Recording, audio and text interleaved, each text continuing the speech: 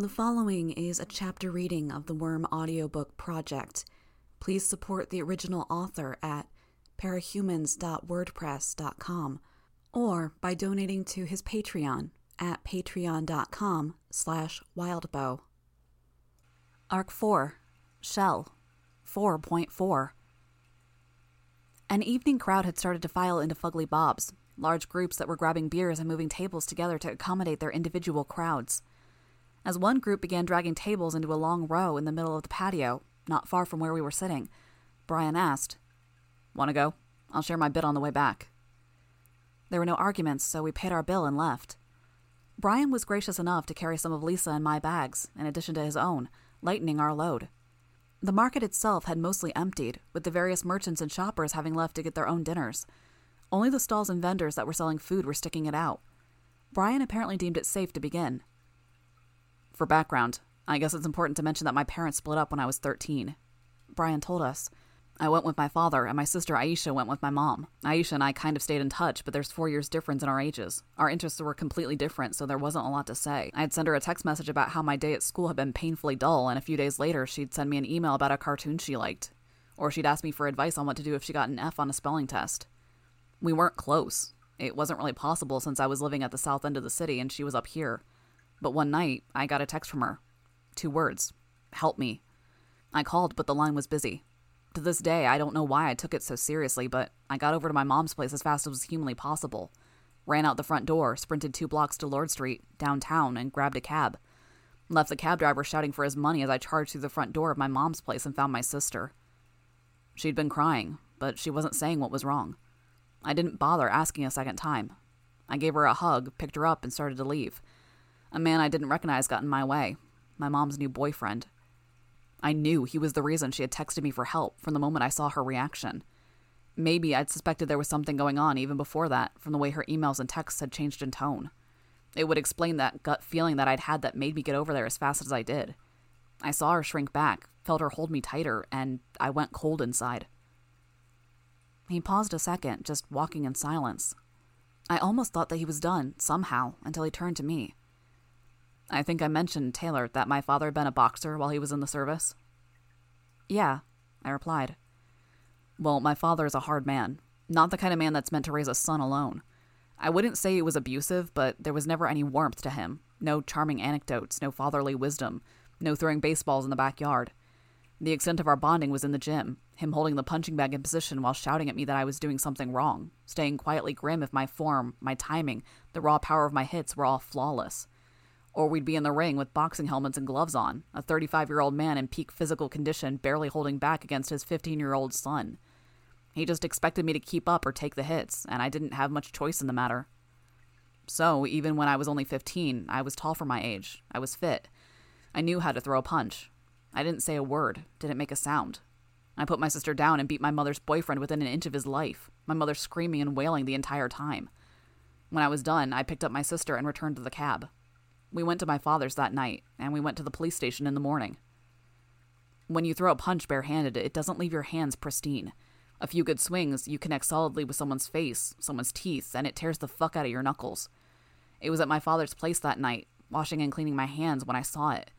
It wasn't just blood leaking out of my torn-up knuckles. There was the darkness, too, like wisps of really black smoke. You hear about the trigger event, you think that it's all about rage or fear, but I'm a testament that it can be just the opposite. I didn't feel a fucking thing. "Wow," I said. "That's my story," he said. I can't think of a nice way to put this, but why aren't you in jail after thrashing that guy?" Brian sighed. "It was a close call, but the guy I beat up had violated the terms of his probation by not going to his Narcotics Anonymous meetings, and Aisha backed me up as far as saying, well, that it was deserved. He came across as the bad guy more than I did. He got 6 months in jail. I got 3 months of community service." "And you've been as good as gold ever since, haven't you?" Lisa grinned. Brian smiled at that. "These guys already know, but I don't think I mentioned it to you," he said to me. "I got into this for Aisha. My mother lost custody of her after child services stepped in, so Aisha's living with my father now. Problem is, he's not an ideal parent. It's been nearly 3 years, and he still doesn't know what to do with a daughter, so they mostly ignore each other. but she's acting out, getting into trouble, and she needs someone to watch over her that isn't him and isn't our mother. I turn 18 in June, and when I do, I plan to get my mother and father's parental rights terminated and apply to become Aisha's guardian. To do that, I'm going to need money. Thus, his current, rather lucrative form of employment, Lisa pointed out. Brian stuck his hands into his pockets. My father has given me his blessing as far as taking custody of my hellion of a sister. My mother has made it clear she's going to fight it every step of the way. That means legal fees. It means paying a private investigator to get proof that my mother hasn't kicked her habits as far as the drugs and the fucked up boyfriends. I'll need an apartment that's going to pass inspection, with a space ready and set aside for Aisha. More than anything, I've got to present myself as someone that's financially secure and responsible enough to make up for the fact that the other option is Aisha's own mother. The boss is helping on that last bit, Lisa said. The allowance and a share of the other income Brian is getting is coming back to him in the form of a paycheck from a legitimate company, and the manager of said company is both willing and able to provide a glowing recommendation on his behalf. Which I'm less than thrilled about, Brian admitted. It's convenient. I don't know how else I'd manage it, but I don't like being so reliant on someone I don't know at all. He could walk away with that $40,000, I'd deal, but if he fucked me on this... You said it earlier, Lisa assured him. He has no reason to. True, but it doesn't make me feel much better. I think what you're doing is very noble, I said. No. Brian almost sounded offended at the idea. I'm just doing what I have to. She's family, you know? Yeah, I said. I know. I could understand how family was a priority. We fell silent for a minute or two, only partially because some mothers with oversized strollers had turned a corner and were walking in front of us, putting them easily in earshot. The other reason was that there hadn't been much more to add to the conversation. I was relieved when the two moms parked their strollers and stopped to look in a store window, because it let us get ahead of them. Groups of people who take up the entire sidewalk so you have to step into the road to go around them are a definite pet peeve of mine. Oblivious people who block the entire sidewalk and walk slowly enough that you're forced to dawdle, yet fast enough that you can't walk around them. They made me fantasize about bringing swarms of bees down on their heads. Not that I would actually do it, of course. When we were free to talk again, I found myself struggling to think up a new topic of conversation. I glanced at Brian, trying to gauge how he was feeling after telling his story. Was he really okay, or was he just really good at repressing his feelings? He looked totally normal, as relaxed as one could expect from someone who was carrying as many shopping bags as he was. "Hey, what did you buy?" I asked him. "Some stuff for my apartment. Placemats, a piece of art I gotta put in a frame. Kinda boring. I found a neat statue. The guy said it was a concept sculpt he did for a horror movie that never panned out. I was thinking it had a freakish-looking face, and since I'm thinking of updating my costume, I was considering using the statue as an inspiration for a new mask. Move on from the skull." "You'll have to show me," I said. "Actually," he paused, "you're the person I was most interested in showing it to. Your costume is pretty cool, and I was wondering if you had any suggestions on where to go." "Where?" "For costumes." I stared at him blankly for a few seconds, trying to piece together what he was saying. "Having my power is really frustrating sometimes," Lisa complained. "It's like being the only person with eyes in the land of the blind. Taylor, Brian is asking you where you bought your costume. Brian, she didn't buy her costume, she made it from scratch." "No shit?" His eyebrows raised. "It's spider silk," I said, "so it's got a tensile strength that's only a hair less than steel, but it's a fraction of the weight. It's not as strong as Kevlar, but it stretches, which means it's going to handle regular wear and tear better than a costume made with steel, Kevlar, or rubber would. Making it was kind of complicated because of how I needed to manage the spiders and weave it, but I basically had the spiders do the work while I concentrated." Brian nodded. "That's pretty damn cool. Would you make me one?" That gave me pause. "I wouldn't expect you to do it for free," he added. "How much are we talking?" I asked. "Name a price." I thought on it. 2,000? He chuckled. "No discount for me being a team member and a friend?" "That is with a discount," I said. "It takes time, long hours of having to be in the general proximity of the bugs as they work, which I can't do all the time because my dad would see if I left them out while he was home. Plus, I have to rotate the spiders so I constantly have a fresh supply of silk, but I can't have so many in the neighborhood that people would notice. It's not easy." "If it's that big an issue, then change locations," Lisa suggested. "To where? It has to be a place I'm spending a lot of time, someplace without room to work, where I can keep tens of thousands of spiders without anyone noticing." "The loft," Lisa suggested. Or more specific, the area under the loft? That stopped me. It made so much sense I could have kicked myself for not thinking of it the instant Lisa suggested changing locations. Whoa, whoa, whoa. Alec cut in. Tens of thousands of spiders? If I want the work to be relatively quick, I said, yeah, we're probably talking about that much. Especially since I suspect Brian is going to want something a little heavier. The floor under the loft could definitely work. I mean, it's not like a few more cobwebs will attract attention if anyone sticks their head in, right? Alec ran his fingers through his hair, which I took to be a sign of stress or worry. It was a rare thing to see him as anything but bored or half distracted.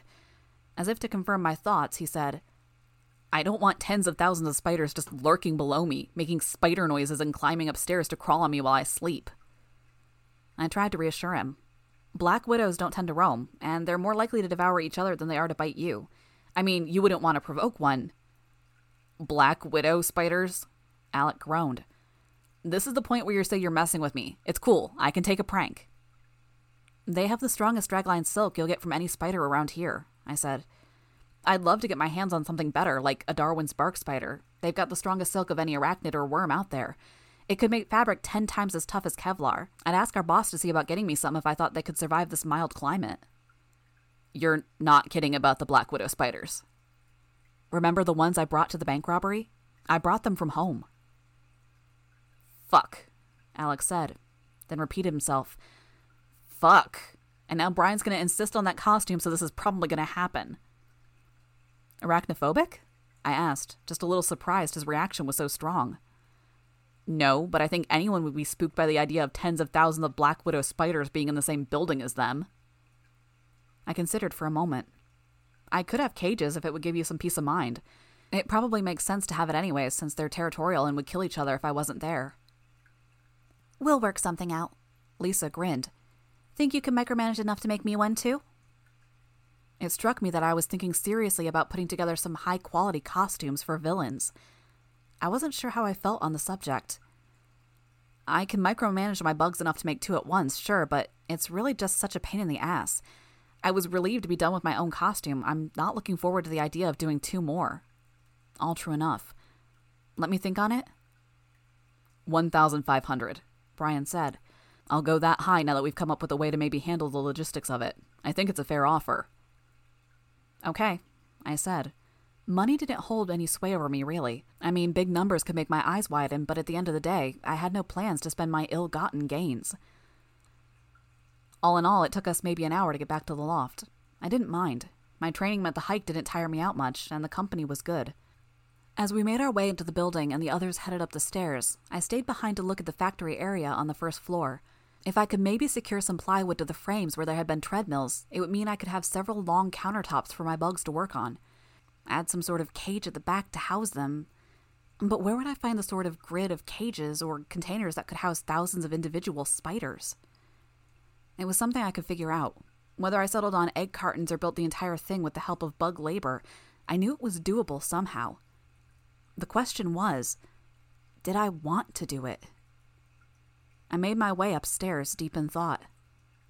Where's Rachel? Brian asked as he returned from the other end of the loft. Brutus and Angelica trotting behind him, tails wagging.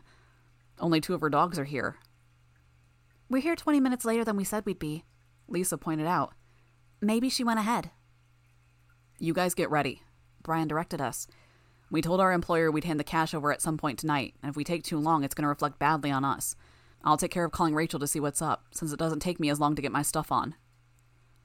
Alec, Lisa, and I headed toward our individual rooms. After shutting the door, I got my costume from the bottom drawer of my bedside table. I laid it out on my inflatable mattress, then gathered and lined up my arsenal for my utility compartment. Pepper spray, knife, telescoping combat baton, notepad, EpiPens, a change purse with some spare change inside, and an unused disposable cell phone. Everything I'd been able to think of for what I'd want to keep with me. Pen, I realized.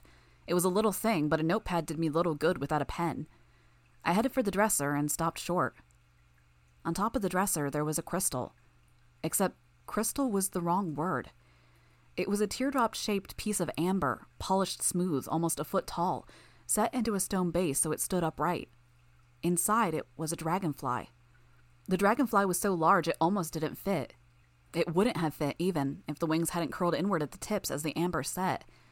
Where the light from the loft's windows touched the crystal, it cast the top of the dresser and some of the wall in deep shades of yellow and orange, with hints of dark blue where it passed through the dragonfly's translucent wings. There was a note beside it. Saw it, seemed very you. Consider it a belated welcome present. Brian. I was stunned. He must have left it while I was still downstairs. I hurried to get into my costume, found a pen in the dresser, and put the contents of my utility compartment in place.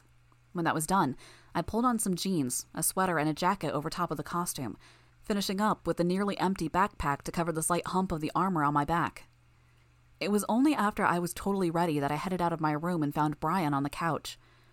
While I was sure he'd be gracious either way, I was assuming he would appreciate it more if I got ready first and then thanked him, instead of the other way around. He was still in the living room, pulling on his leather motorcycle jacket over a protective vest. I don't know what to say. His forehead creased. Is it okay? I was thinking maybe giving you a rock with a dead bug inside wasn't the nicest. It's perfect. I interrupted him. Really, thank you. I never knew what to say when getting a gift. I was always worried my thanks sounded false, forced, or sarcastic, even when they were genuine. Impulsively, I gave him the briefest of hugs. It seemed like the only way I could make my gratitude clear. Hey, a voice from behind me startled the wits out of me. No romance in the workplace. I turned around to see Alec and Lisa standing in the hallway, grinning. In Lisa's case, grinning more than usual. I must have turned beet red. It's not... No, I was just thanking him for... I know, dork. I was with him when he bought it. Mercifully, Lisa changed the subject. Any word from our resident sociopath? Brian frowned.